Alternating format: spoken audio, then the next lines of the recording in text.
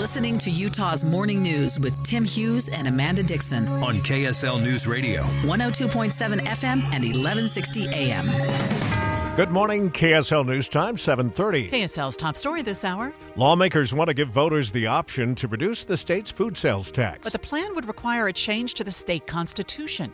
KSL News Radio's Peter Johnston begins our live team coverage, Eye on the Hill food tax. Peter? Amanda, this is the ultimate two birds with one stone thing coming up on November's ballot.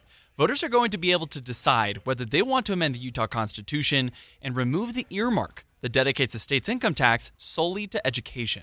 It would take 2/3 of people to give a thumbs up for this to happen, but lawmakers passed a rule last year that if that earmark goes away, so does Utah's 1.75% sales tax on food.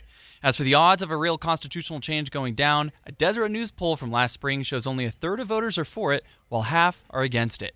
Reporting live, Peter Johnston, KSL News Radio. Food hasn't been this expensive in 3 decades, it turns out.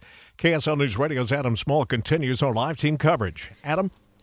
Tim, the last time people were spending this much on food, George H.W. Bush was in office, Terminator 2 was in the theaters, and when Dallas Cowboys fans would tell you this is our year, they were actually right. According to the report from the Wall Street Journal, this could be because of things like high labor costs, record low number of cattle, and some other potential causes outlined by Moody's Analytics chief economist Mark Zandi.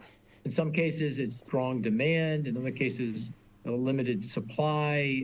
Other cases, weather events.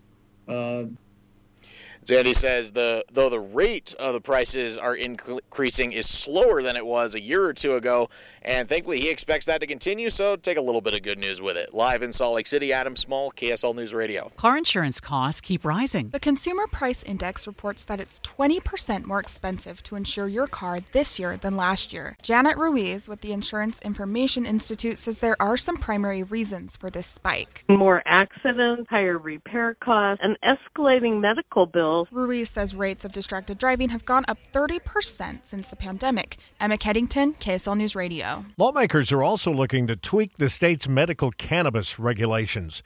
KSL News Radio's Michael Commit is live with that story. Michael? Tim, floor sponsor Representative Raymond Ward says that this will help address certain issues. For example, it will give the licensing board power to prevent national companies from buying out the limited number of licenses to prescribe medical cannabis. Then the regulators could take action against them if they found that someone was doing that. This would help prevent a monopoly. The bill would also improve medical marijuana's targeted marketing. Ward assures the program we do have is already working really well, and these changes are here to help iron out the wrinkles.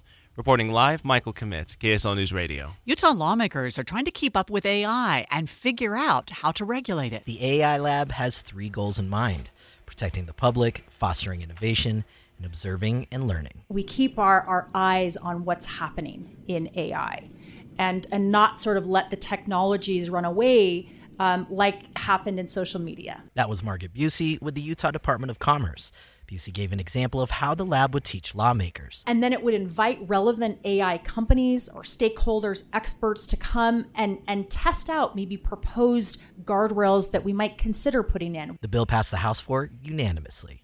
Eric Cabrera, KSL News Radio. KSL's top national stories this hour. President Biden is reacting to Russian President Vladimir Putin's crackdown following the death of Alexei Navalny. We get the story from ABC's Perry Russell. At a fundraiser last night, Biden called Putin a, quote, crazy SOB. Vladimir Putin seeks to restore the territorial boundaries and the geopolitical influence of the Soviet Union. Former Homeland Security official John Cohen says the Kremlin is waging a hybrid war against the U.S. well beyond the traditional battlefield. A Russian-American dual citizen was taken into custody while visiting family this week in Russia.